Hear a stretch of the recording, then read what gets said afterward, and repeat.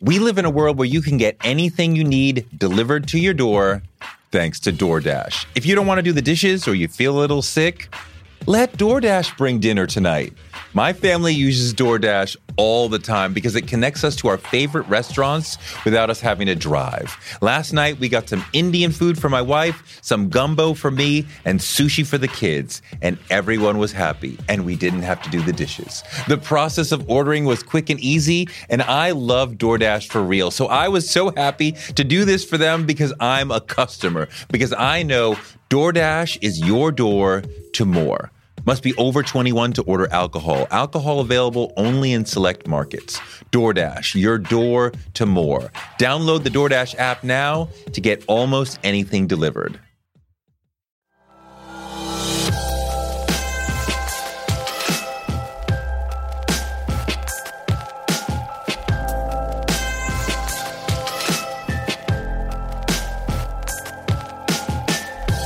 I come from the world of creative directing and marketing. And so I didn't really know the rules. Writers are like, you're supposed to have this, this, and this. I didn't know. So instead I put together like a 90-page visual compendium of like all of my movie references and the cinema and the history of horror and what I wanted it to feel like and who the actors were like. And so that's what I did. And long story short, I ended up getting connected with Miri Yoon, executive producer with Roy Lee over at Vertigo. And it was an instant connection. And the interesting part of this is when I wrote the pilot, I like to kind of write little just wishes, just like mood board, kind of vision board things into my phone. Finished the pilot, I wrote into my phone from executive producer Lena Waithe, and then I forgot about it. So then 7 months later, I'm sitting with Miri. She's like, who do you want as your collaborator? And I'm like, just kind of as a dare, I'm like, Lena, just to see like what you gonna do about it? And she's like, hold. And then like 3 days later, she's like, all right, you're sitting down with Lena in 3 days. And I'm like, what? Like, what the fuck? I didn't mean it. And so we did. And then I sat down with Lena, and it was from day one. It was like we were making the show together from that brunch. She's exactly what you think. She walks the walk. She was a champion of me from like second one. And then we went into Amazon and sold it. Them is an extraordinary new Amazon Prime show about a black family in the 1950s who integrates a white neighborhood that we now know as Compton, California, and finds their white neighbors freaking out, which happened to the extent that they make their lives into a virtual horror film.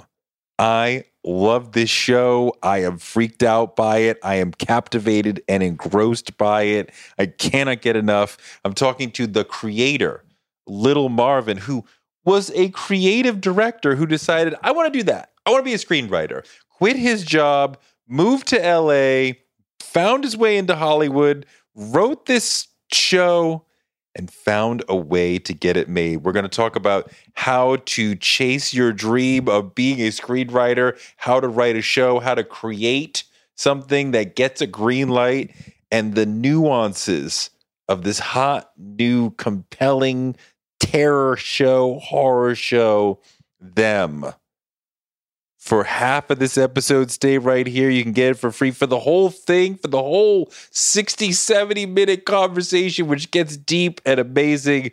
Go to patreon.com/Touré Show for just $5 a month. You get 4 Patreon exclusives on Friday and the 60-minute versions of our Wednesday shows.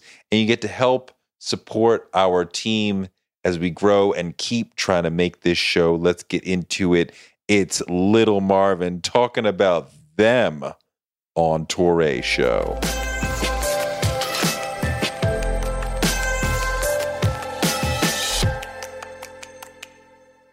Congratulations, man. The show is hot. Thank you, man. I watched 4 episodes last night, and I was really sucked in because you call it a horror show, and it is a horror show, but it's very realistic.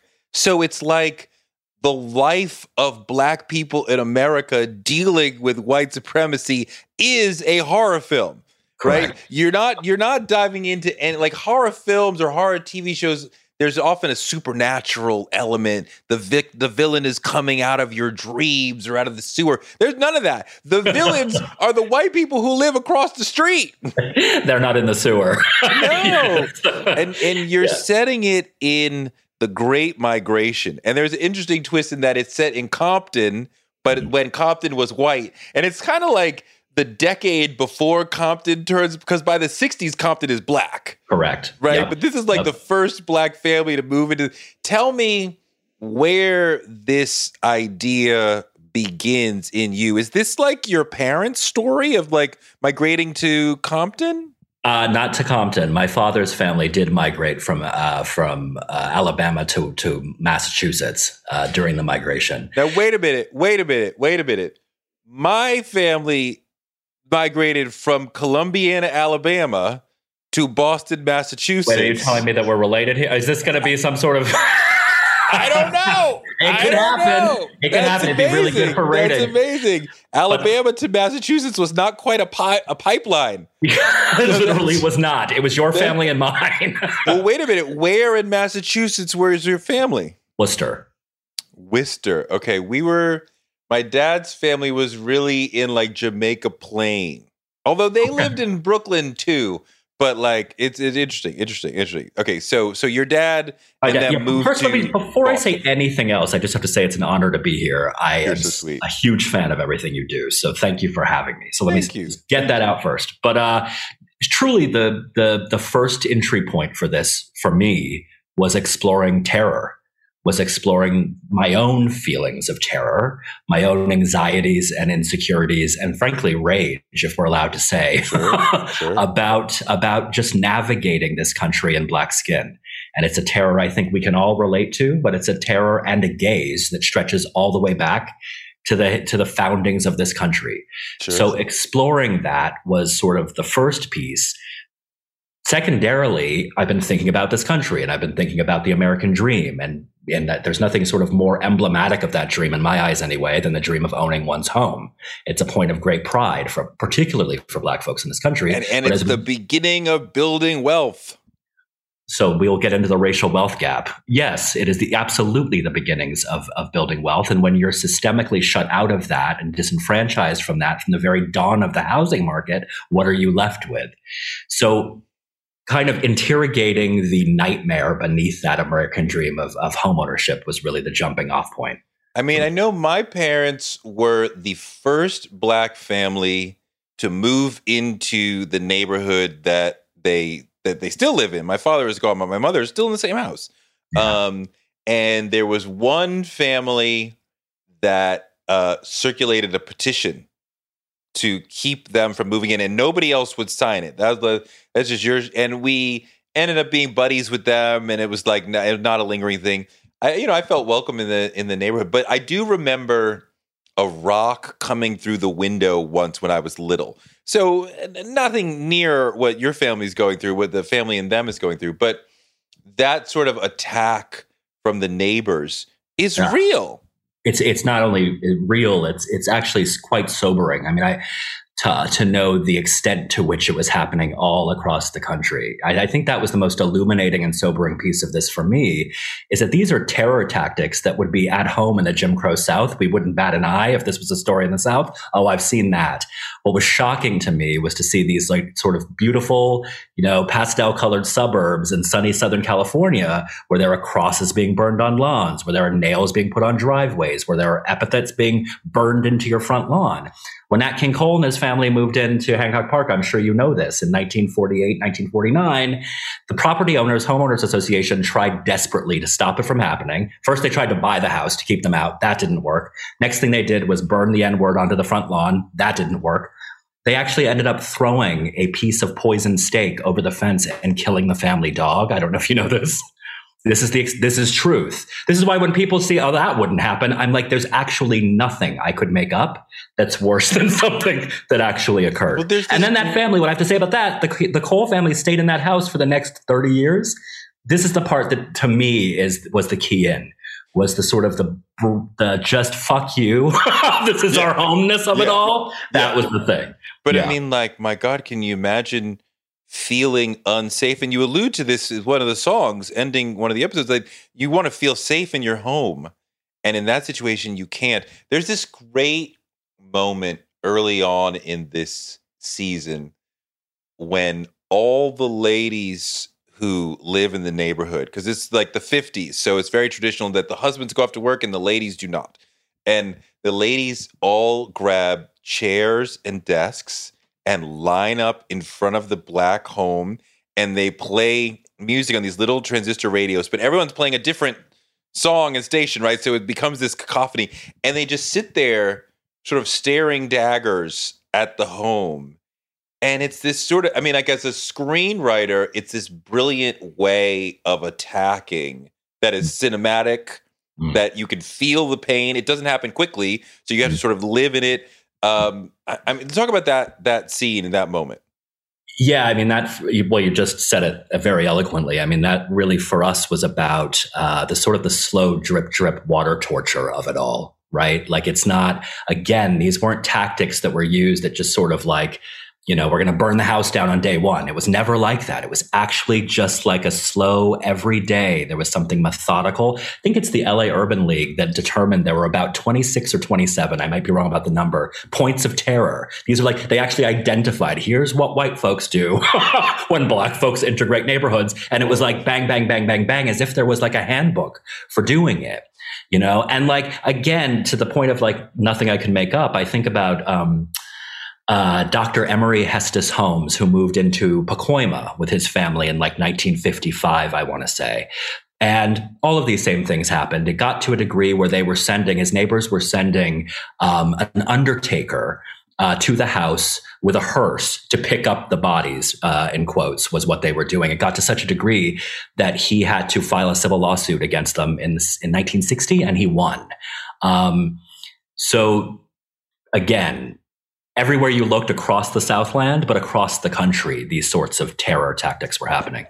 As a black person in the world, I am constantly traumatized by the news, right? You know, yes, watching the Chauvin trial, and, you know, somebody will get shot and it'll be recorded in any day now and we'll be traumatized. So you're constantly sort of feeling that thing.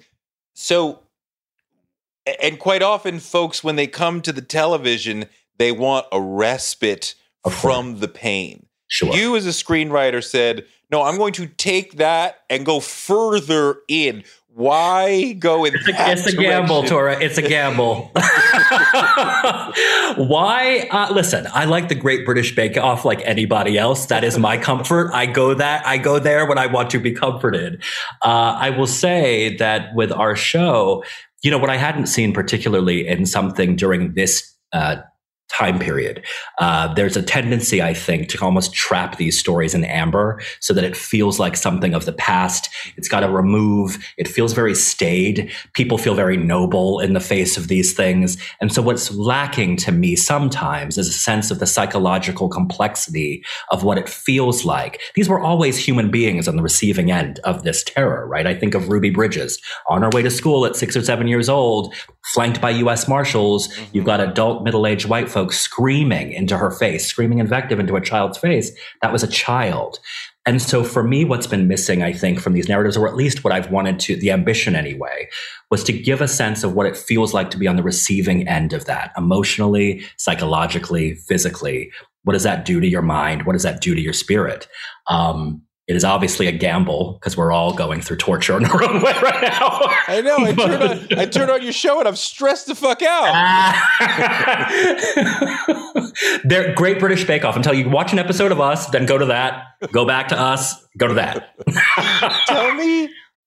We live in a world where you can get anything you need delivered to your door thanks to DoorDash. If you don't want to do the dishes or you feel a little sick, let DoorDash bring dinner tonight. My family uses DoorDash all the time because it connects us to our favorite restaurants without us having to drive. Last night, we got some Indian food for my wife, some gumbo for me, and sushi for the kids. And everyone was happy, and we didn't have to do the dishes. The process of ordering was quick and easy, and I love DoorDash for real. So I was so happy to do this for them because I'm a customer, because I know DoorDash is your door to more. Must be over 21 to order alcohol. Alcohol available only in select markets. DoorDash, your door to more. Download the DoorDash app now to get almost anything delivered.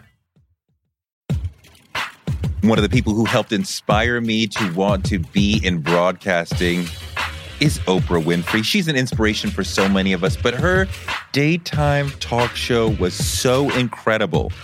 And it told me that you could be Black and authentic and real on TV.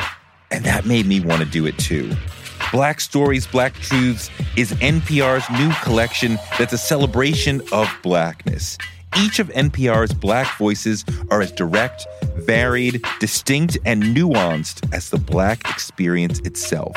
In the Black Stories, Black Truths collection, you'll hear stories of joy, resilience, empowerment, and how to create world-shifting things out of struggle.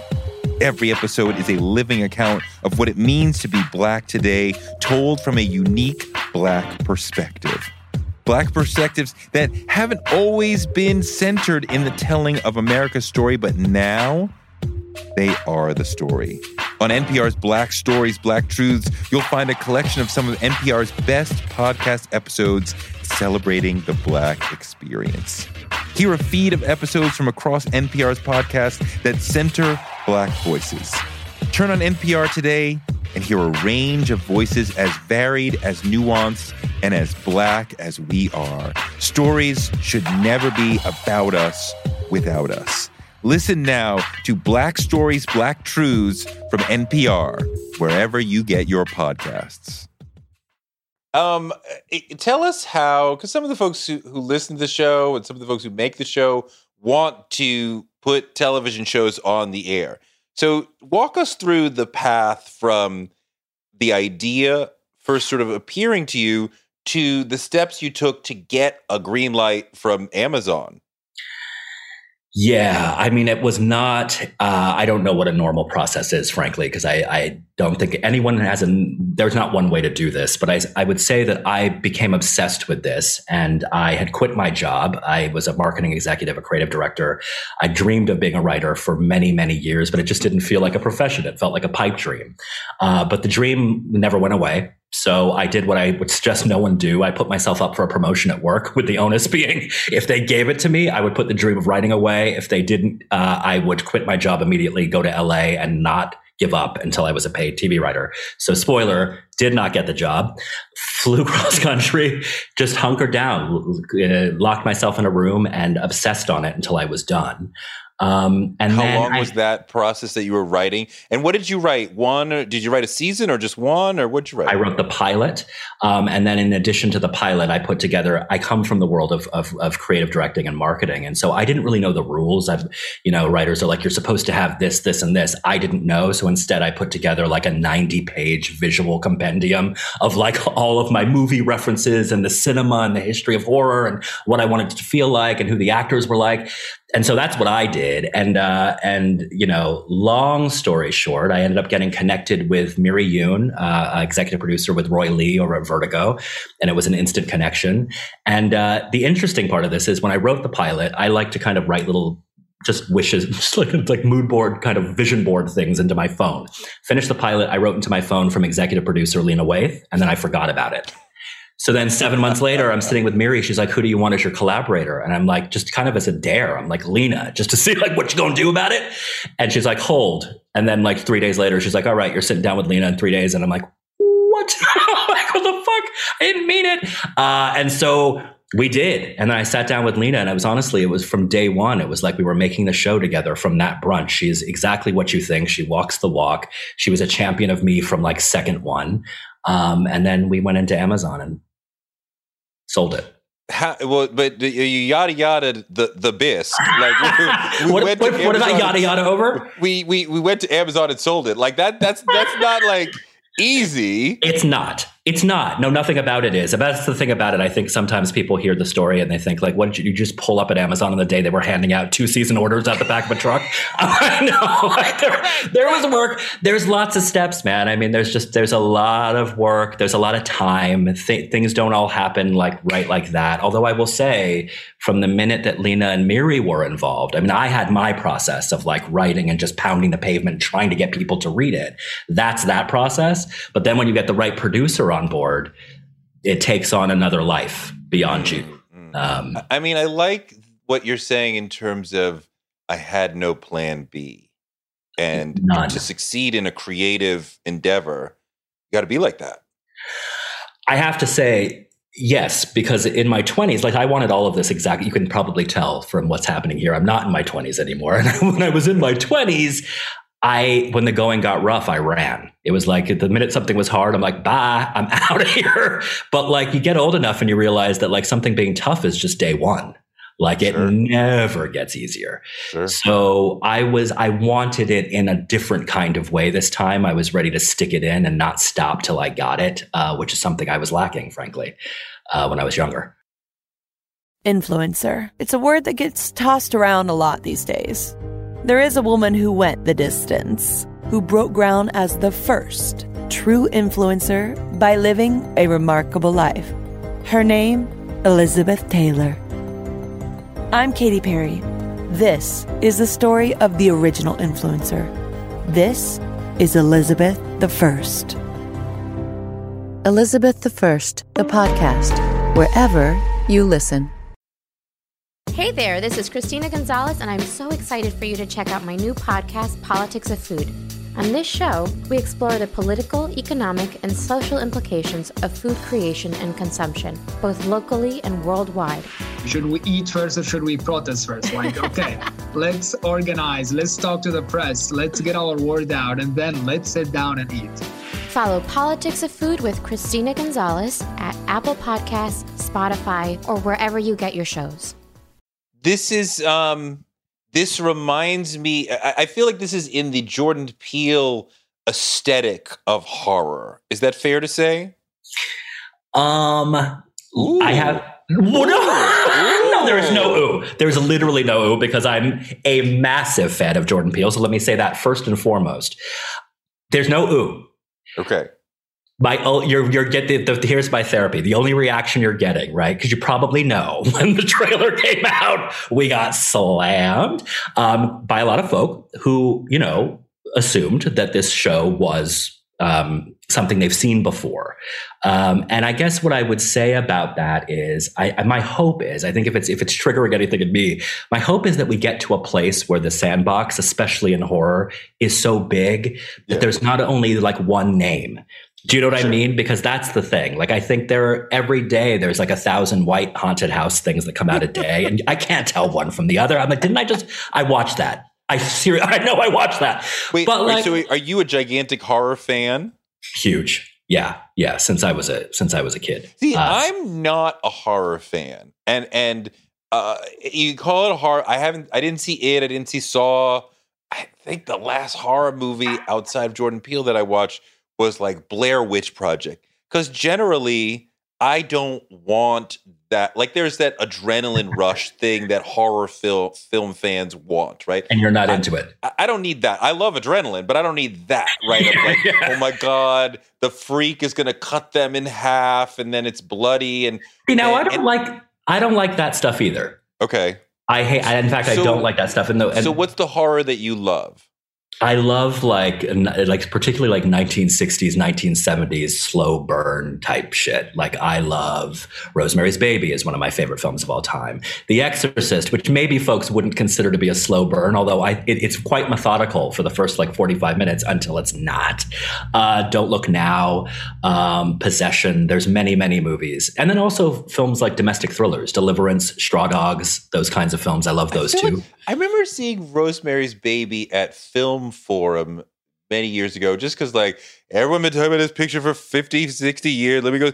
And I was like, that's it? Does it? Like, hey, you said you didn't want adrenaline. Now you're complaining that you didn't get adrenaline. Like, you just can't be satiated. That's what you're saying. It's a different time. It's a different time. I mean, you know, I held off on seeing Get Out for as long as I could, because I'm like, Jordan's great, but I really honestly was not into Key and Peele. I was a Chappelle guy, and they called it horror, and I'm like, I don't really like horror. And people kept saying, it's not really horror. And I think that word is polarizing in that a lot of people will be like, oh, that it's not for me. And Get Out and Us are not horror in terms of like, they won't repel you, they won't make you throw up. There's not that sort of like Saw, chainsaw sort of thing that'll throw you off. And I don't think you're derivative. I think you're in the same neighborhood and aesthetic of you're playing with horror, but you're not supernatural. You're not, freaky. You're not blood splattered.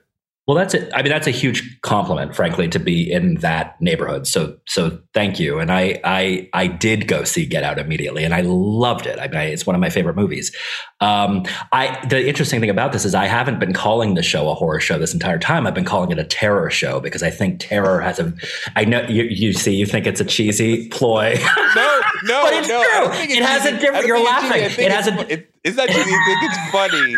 You're like, no, it's terror. Like, nobody gives a shit. I can say it. They're like, no, it's not. It's this or that. So it doesn't matter what I call it. But I do think terror has a different ring in the ear than horror. No? Well, absolutely. I mean, horror has all these associations and all this baggage and all this. It is a genre. Terror just is not a genre. Like, I don't know. What does that mean? Like, yeah. I guess he says I'm going to be terrified, and I am. I mean, you definitely have something of the rhythm of terror or horror, right? Where we're like going along, and then the stakes are raising, the danger's coming, and then suddenly, like, there's a man moving in the dark, and you're like, oh my God, what's going to happen? Don't go in the basement. Oh my God. I mean, listen, what we tried, the ambition anyway, what we were trying to do was to root it in something deeply human first. Yeah. I mean, I'm a big believer. We used to say this in the writer's room. What scares us more? That sound in the basement you can't explain, or that neighbor down at the end of the street who's been staring at your house for longer than they should. And in all of our cases, it was always that neighbor. So by focusing the horror on something that felt very human first, and then letting the other components kind of come from that was the goal. Let me, I want to just pin this little moment before you go back to your show. Get Out. Yes. What's better, the ending they gave us or the alternate ending? I mean, here's the thing. I applaud both. I loved the ending. I really did. I actually loved the ending that he went with. I thought it was fantastic. And frankly, I'd been holding my breath the entire movie, so it was lovely to release. So I like that it happened. I would be very curious to see the ending as written as well, just because I love a great 70s, like, ambiguous ending. Yeah. So I would have been down for that, frankly. I wish they had gone with the original ending where he gets arrested and goes to prison. And we're like, no! I mean, like, you're standing over a dead white girl. How you going to get out of that? And Lil Rel shows up. Come on. Hey, the cops are coming. You're going to prison for the rest of your life. It worked. I cheered, actually. When he came out of that car, I cheered. I know everybody else. Yeah. I guess gild the lily of the Jordan Peele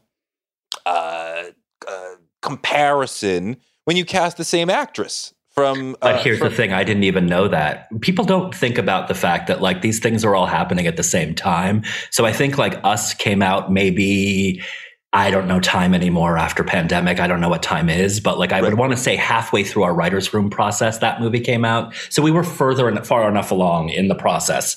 So you had cast her before Us came out? No, but we were already working on the show. And then, by the way, when that name came to me, it came to me as the star of The Lion King on Broadway. That's how they were like, Shahadi is a musical theater. She's an actress. She's amazing. And I haven't been, when you're making a show, you're making a show. You're not watching anything. You're literally deep in the thing. So I see this amazing talent who I think is a Broadway star. And it didn't matter what she was in because I saw the tape and she can kill you with just a glance, and she was cast. So it was really the best person it ended up being. She's great. She's great. She's great. The white people in this are really evil. And it's great to like real. I mean, like they're not just like reacting; they are methodical. Like we need to do whatever we can to get rid of these black people, and the women are really driving the men. Like be more racist. I mean, and they say the N-word. They tell nigger jokes. Like did you have? I wonder how. Fear that white folks would hate it. No, not that. The actors did the. Well, I'm curious about that. But did the actors have any sort of reticence, or were there actors who were like, I don't want to do that, or just like not wanting to be just like overtly hardcore racist assholes? I will say it was definitely hard for folk. It was easier for some. I won't tell you who. No, but it was hard for folk, and that's the thing I hadn't actually intended on, because I knew what we were putting the family through. So I kept thinking about like, all right, at the end of the day, we got to make sure to just put a net around Deborah and Ashley and Melody and Shahadi. But I hadn't really extended that out to thinking, well, wait a minute, on the people perpetuating the kind of the violence emotionally too are having their own relationship to it as well.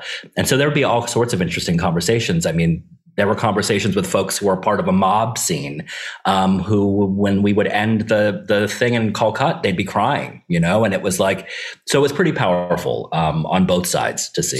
So you said that you cast a net. So there were ways that you were providing a sort of human blanket or something for folks to like. I know that was tough what you just did. I know that's not who you really are. And what did you do? Like, what was that? I mean, from day one, our motto was like to create a safe space for dangerous things to happen. If you can't have a dangerous space and with dangerous things happening, because then it's just, what is that? It's like a bomb. So we had to make sure things were safe. We kept, we kept the set small. We kept things contained. Only people who had to be there. We would have an intimacy coordinator depending on the scene. I don't know how far you've gone into the show, but there are scenes that are rather, difficult. And so we always made sure, and then even with our directors, I mean, I think episode 5 is one of the most challenging episodes, particularly for Deborah in the show. And I have to call out our director, Janixa Bravo, who directed that episode. And she and I made it our business to just wrap Deborah in safety, wrap the set in safety, and just make sure everyone felt safe so they could do their best work and not take it home. What does eating healthy mean to you? Whatever your eating goals, Thrive Market is the best place to get all your groceries and household essentials. And getting Thrive shipped to your door is like having a great supermarket right outside your house. I love that Thrive Market carries brands with the highest quality ingredients and ethical sourcing methods. Whether you're looking for organic kid snacks or low sugar alternatives or gluten-free essentials, Thrive Market's got it, and their site lets you curate your shopping experience quickly. And as a Thrive member, I save on every order, usually about 30%, which of course I love. And when you join, you help a family in need with the membership matching program. Join in on the savings with Thrive Market today and get 30% off your first order, plus a $60 gift for free. Go to thrivemarket.com/Touré for 30% off your first order, plus that free $60 gift. That's Thrive, THRIVE market.com/Touré. thrivemarket.com/Touré. On March 16, 2000, 2 sheriff's deputies were shot in Atlanta. Jamil Al-Amin, a Muslim leader and former Black Power activist, was convicted. But the evidence was shaky, and the whole truth didn't come out during the trial. My name is Mosi Secret, and when I started investigating this case in my hometown, I uncovered a dark truth about America. From Tenderfoot TV, Campside Media, and iHeart Podcasts, Radical is available now. Listen to the new podcast, Radical, for free on the iHeartRadio app or wherever you get your podcasts. Allison Pill is the white leader of the neighborhood, of the racism of the neighborhood. Shahadi calls her the Optimus Prime of Karens. That's Shahadi termed that. That's Shahadi's phrase, which I love. What was it like for her? I mean, like, she is really the Queen, Klansman, racist in this whole thing. I mean, the thing about Alison Pill, well, A, she's just a very lovely, sweet Canadian woman. So there's none of that there. But she's also just an absolute pro. I mean, that's the thing about her, too. When we saw the tape, she's fearless. So she was going to just come at this and devour it, no matter what it is. And she doesn't take it on. It's that this is the role. This is what it calls for. She's meticulous. I mean, I would be getting, and I know I'm not speaking out of school, I'm not going to embarrass her, but like 25-page emails about a scene from Alison Pill because she has dug in and done the work. So like that for me, I mean, she's a pro.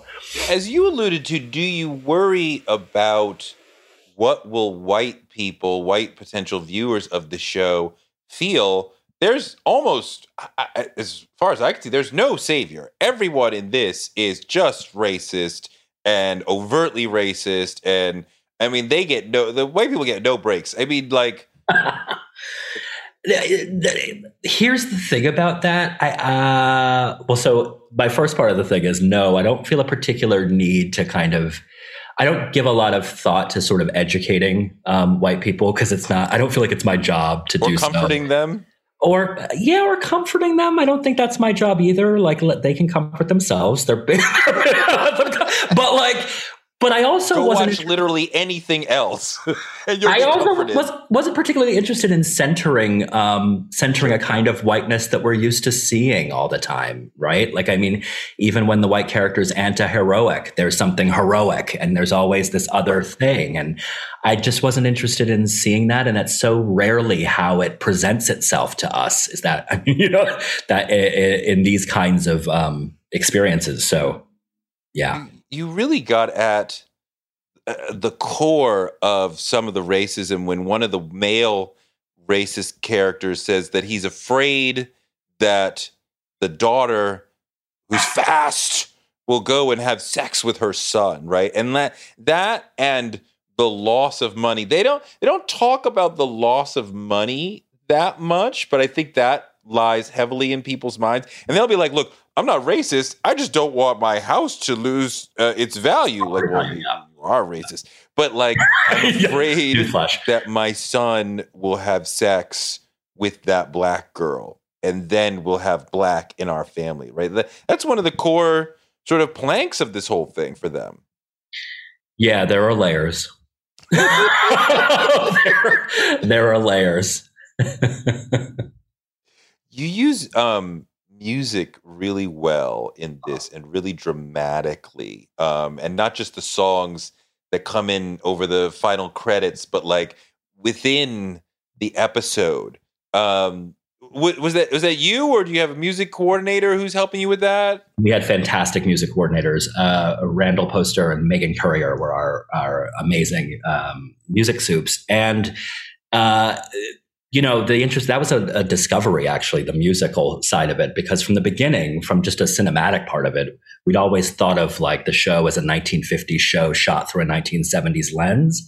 Okay. So that affected the way we framed it. It affected like the use of cameras and the kind of the look, the feel. But when we extended that out to the soundscape and thought, well, wait a minute, the music should also then, because no offense to people making music in 1953, but that was a deeply shitty year for music. Like, just the worst. So if I was actually stuck in 1953 with music, you would not watch it. So it was actually fun to be like, oh, actually, no, we can throw in some 60s, some 70s and have a good time sonically. I mean, there's something about the 60s and 70s where the music starts to be much more, let's say, expansive, to where it still lives on. It still influences us. I don't know how much from the 50s continue outside of the jazz. Out of the popular music, how much continues to live on? No. There's this great moment when the family wakes up and there's all these racist, Pickaninny dolls. Got to hear you talk about the show. I'm like, oh my God. Is that what we did? I mean, but it's really beautiful. It's like an art piece. I'm like, well, you're like, you're going to make it look cool. Like, fuck it, I'll roll with it. Thank you for the... Thanks for the decorations, guys. Yeah. But you dig into this way that, like, racism will drive you crazy. Yes. Yeah. It will. And again, that's something I hadn't really seen. Like, what is the concomitant impact. I mean, let me just, in my own life, here's something I realized actually just this past year, which is on its face absolutely crazy that I didn't know I do this and that I do this. So I realized over the summer that whenever a cop pulls up alongside me and either mad dogs me or looks at me too long or does something in some effect to, like, you know, I don't know, scare me, whatever, when it always happens, I pretend like I'm on a phone call. So I'll start like pretending like I'm talking and gesticulating with my hands in this. And the thought process being that if I'm in a phone call right now, this person's less likely to fuck with me is the thought process. And I didn't even realize I did it until this summer. And it's something I've been doing. And when it dawned on me that I've now created a behavior to cope with something that I shouldn't have to cope with, this is not normal. That is entirely insane, actually, that I've adopted behaviors to survive potentially getting shot by someone who's actually supposed to protect me. That's right. Insane. So there is a subtle layer of insanity, I think, all the time. It's pervasive.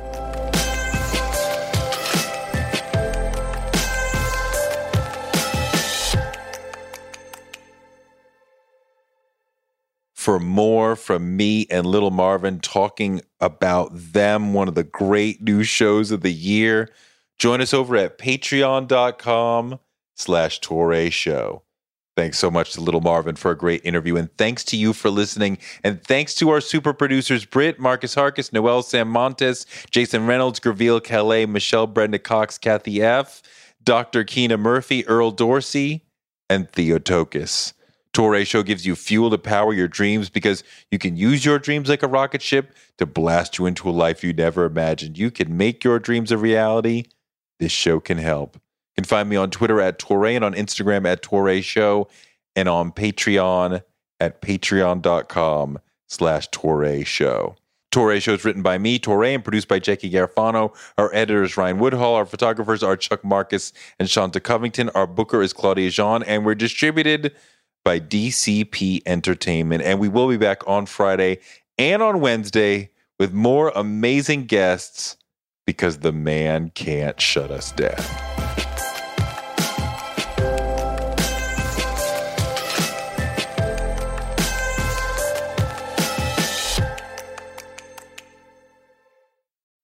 We live in a world where you can get anything you need delivered to your door thanks to DoorDash. If you don't want to do the dishes or you feel a little sick, let DoorDash bring dinner tonight. My family uses DoorDash all the time because it connects us to our favorite restaurants without us having to drive. Last night, we got some Indian food for my wife, some gumbo for me, and sushi for the kids. And everyone was happy, and we didn't have to do the dishes. The process of ordering was quick and easy, and I love DoorDash for real. So I was so happy to do this for them because I'm a customer, because I know DoorDash is your door to more. Must be over 21 to order alcohol. Alcohol available only in select markets. DoorDash, your door to more. Download the DoorDash app now to get almost anything delivered.